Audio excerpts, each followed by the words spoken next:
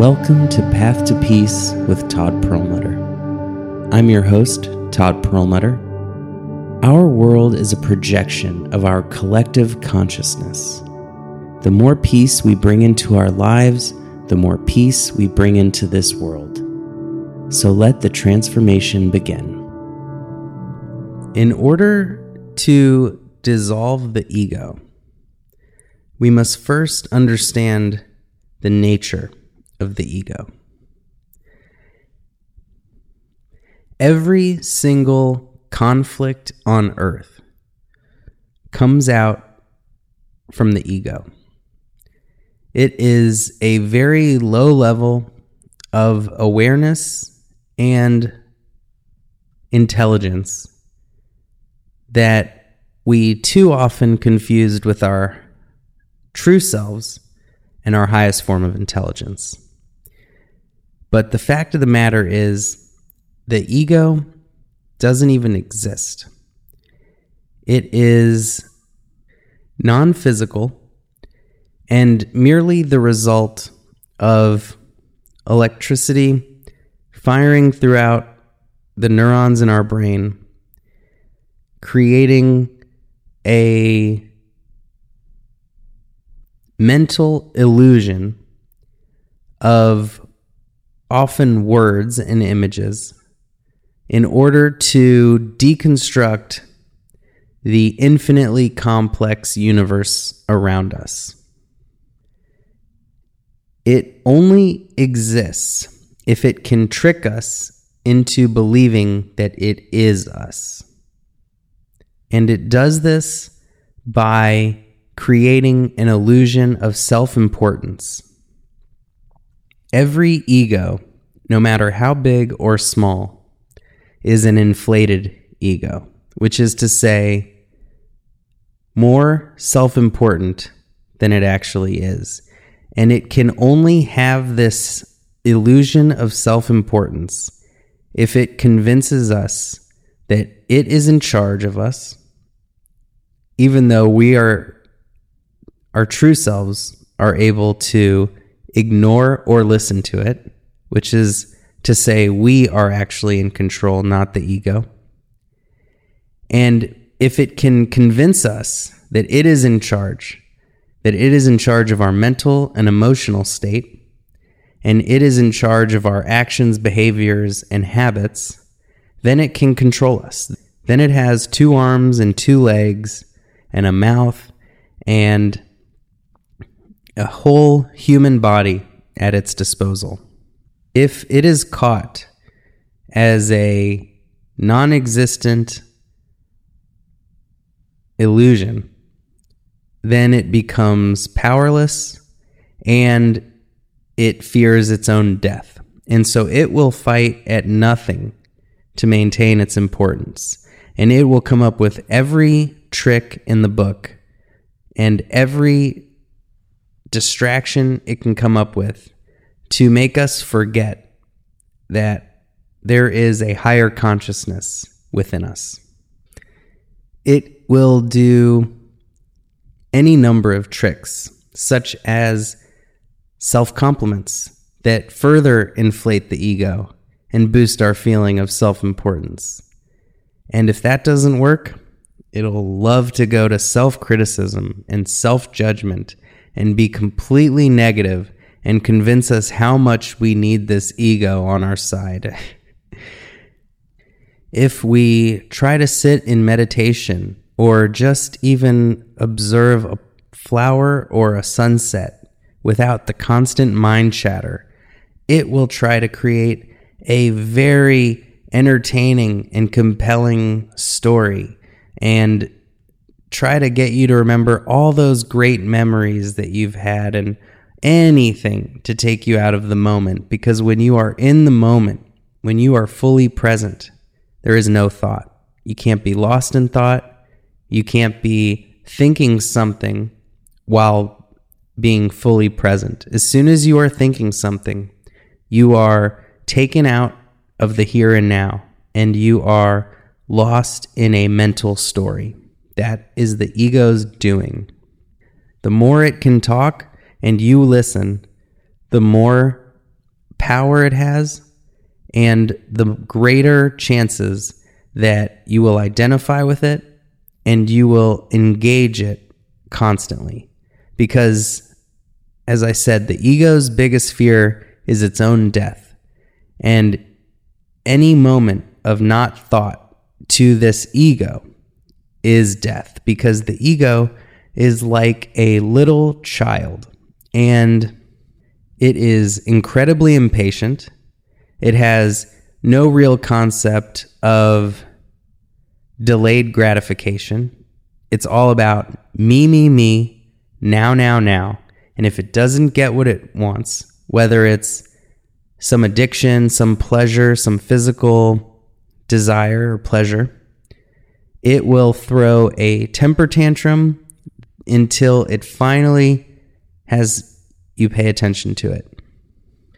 It doesn't have a big perspective.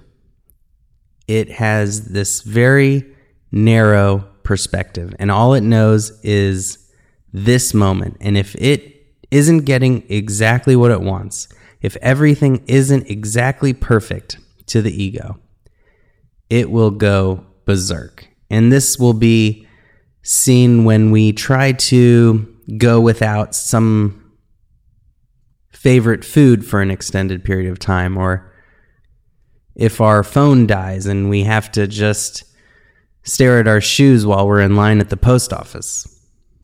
The ego knows no patience and no quiet peacefulness. It is by its very nature a chaotic monkey mind, as it's often called, which is to say, swinging from thought to thought, topic to topic, aimlessly and wildly.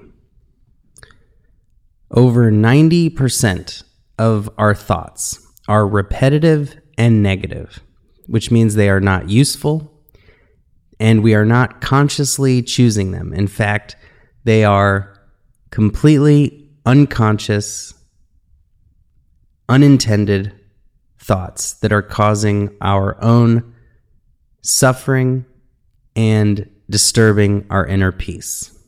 And to keep that constant drama going, these egos need constant entertainment, constant pleasure, constant praise and affection and compliments, and freak out at the slightest bit of criticism or negative feedback. And the bigger the ego, the bigger the target for criticism. That is why we see so much insecurity in narcissists. The bigger the narcissist, the bigger the insecurity. And we see that time and time again, where they are unable to handle any criticism and they need constant praise.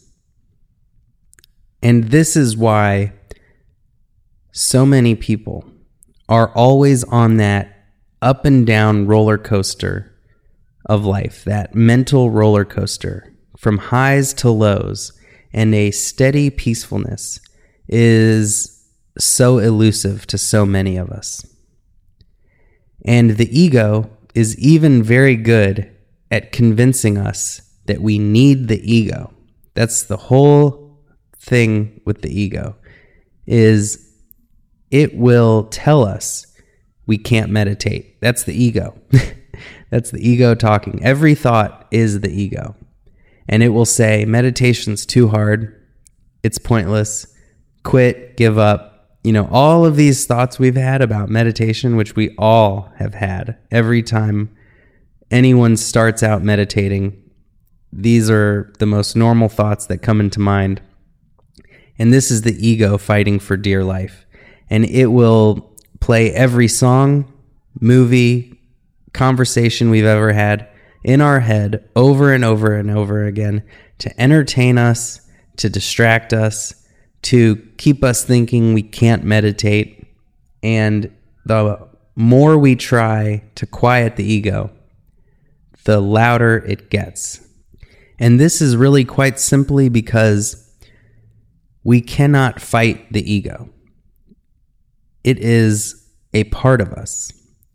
And the more we fight it, the more we focus on it. And the more we focus on it, the more attention and energy we give to it. And the more attention and energy we give to it, the stronger it becomes. And in order to dissolve the ego, we mustn't fight the ego. You cannot fight a part of you. You have to just allow it to be. You can't fight it, you can't kill it, and you can't ignore it either. Ignoring it is exactly the same as trying to fight it. You are resisting. You are trying with effort to let this thing not have your attention. And fighting it only makes it stronger. And the other impulse may be to give into it. Just say, okay, whatever you want, ego. This is equally detrimental. This is like giving a child everything they ask for. It will just spoil the kid rotten. Like a child having a temper tantrum, you don't fight the child and you don't give in to the child. You let them tire themselves out. You give no energy. You simply allow it to run its course. You can soothe it. You can be a safe, calming, peaceful space for it.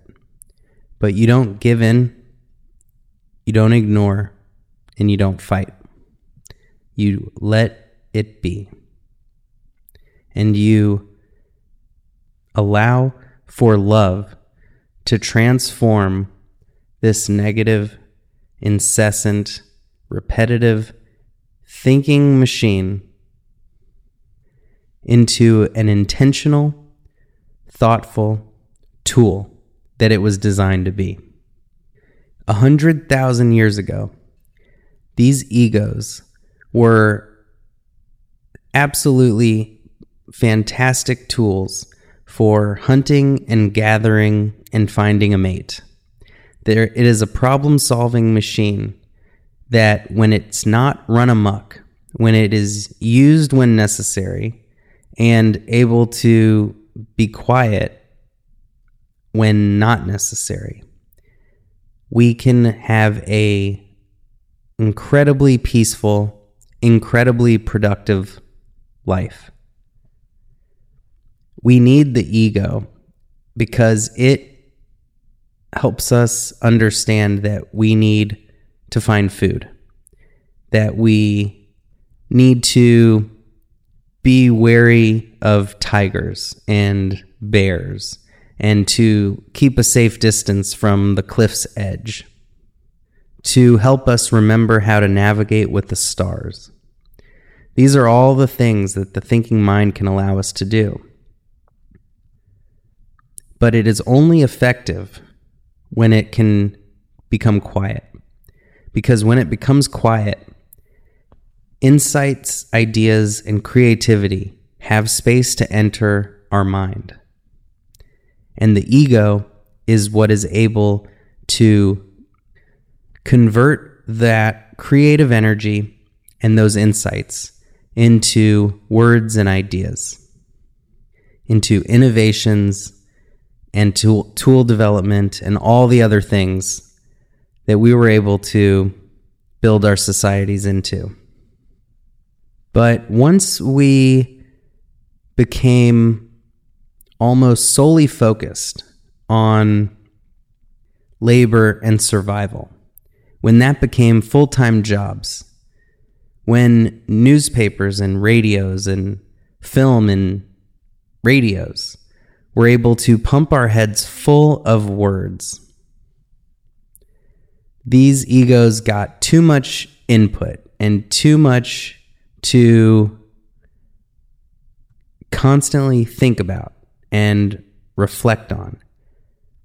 We were supposed to spend a few hours hunting and gathering every day and spend the rest of the day with our friends and family in a relaxing, peaceful environment. And over time, news of the world, worries of the world, constant stress of survival overtook our lives and consumed our minds. Even just 100 years ago, we would see people just sitting on their porch, maybe drinking some tea, and just staring out into the nature for hours in the evening after a hard day's work in the fields or factories or mines.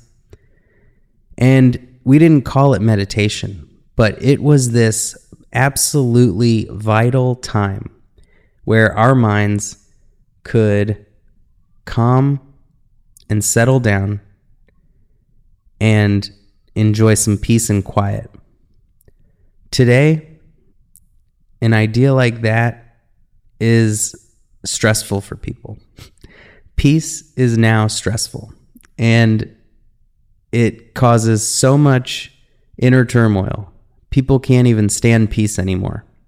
And this is really the root cause of why our egos have run amok, is that we have too much information and things that can hold our attention.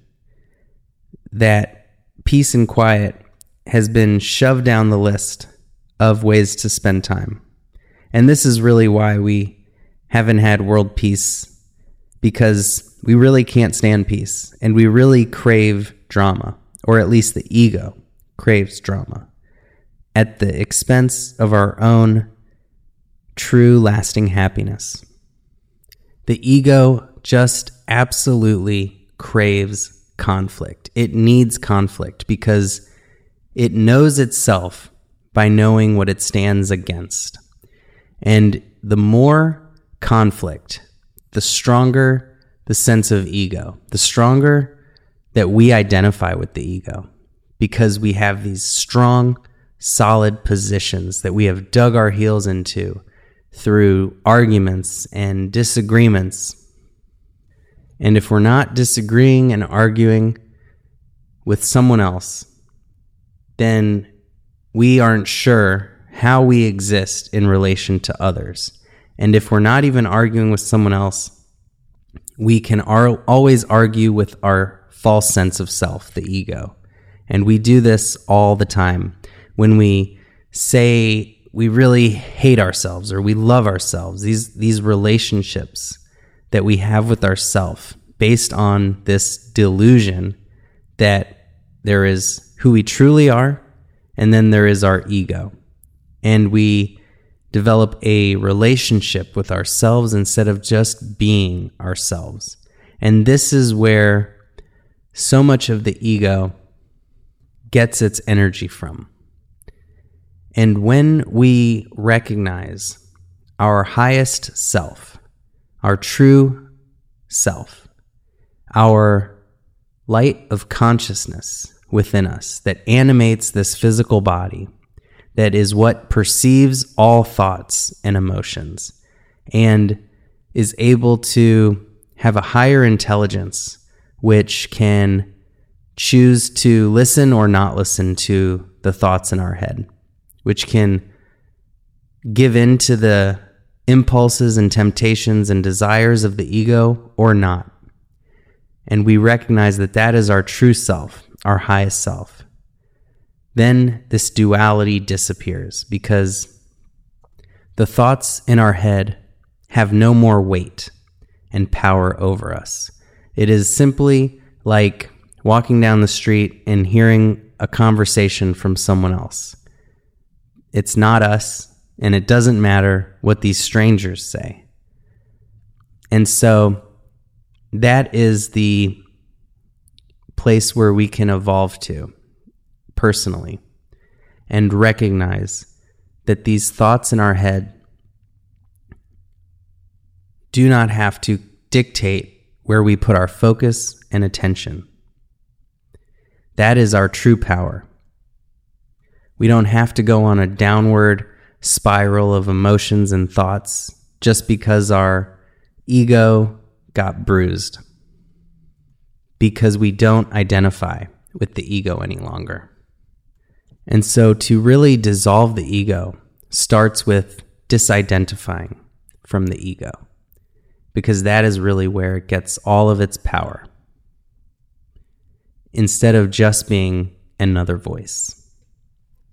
It's obviously nicer when that voice is positive than negative, but going beyond thought is how we truly dissolve the ego.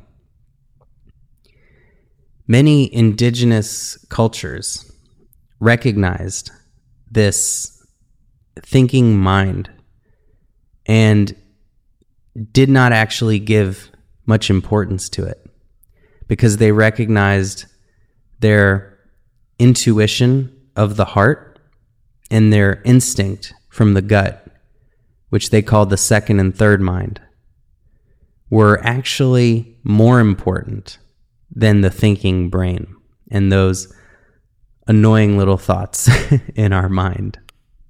And we can actually see a real difference in cultures who nurtured their heart and their guts more than their mind.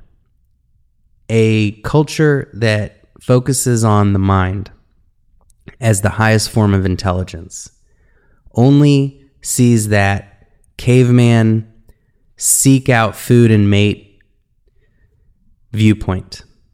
And so they have cultures that are destroying the planet, consuming its resources, and can even, with extreme wealth, have extreme poverty and homelessness. Whereas cultures that nourish and listen to the heart and the gut more, those cultures often are matriarchies and take much better care of each of their citizens. And they put a greater value on the feelings and quality of everyone's experience. And remarkably, this isn't even just metaphor, as we are now finding brain neurons in the heart and in the gut. And it is no longer assumed that all of our intelligence comes from the brain, as we are finding these new neurons that connect these three systems. And the brain is really all about those physical needs and pleasures, the basest desires that we have. And it is very effective when we are in survival mode. But in modern society of relative safety, it is the cause of more suffering. It sees us, instead of connected, as separate and always acquiring more and in competition with our fellow humans. But the more we disidentify with that ego and we identify with that connecting energy that is within all of us and is the same within me as you, that animating life force energy of consciousness, then we see how we can work together to make sure everyone has a fulfilling, rich life of meaning, purpose, and dignity. And the more moments of peace and quiet reflection we can bring into our lives to listen to that intuition and that instinct, our hearts and our guts, which too often gets drowned out by that screaming ego, we can move past tribalism and we can really experience deep down that we are part of this one life, this nature of Mother Earth, and we can work together to build a future that honors all of us. And the more time we allow for that peaceful, quiet reflection to become our new state of being, that ego will get quieter and quieter. It will run out of things to distract us with as we turn our attention towards the here and now. And it may kick and scream a lot at first, try to convince us to give it our attention. But over a few days, few weeks, few months, it'll get quieter and quieter until it eventually gives up. And we are in a regular state of peace and bliss that doesn't come from physical pleasures that are only fleeting and temporary, but from that inner source of love and awareness. Thank you so much for listening. This has been Path to Peace with Todd Perlmutter. Peace and love. You have been listening to Path to Peace with Todd Perlmutter. Being here and putting in this important and noble work is one of the greatest gifts you can give yourself and others. If you found this podcast even a little helpful, please make sure to leave a review so it can reach others who may be in need. And remember, the path to peace starts with a single step.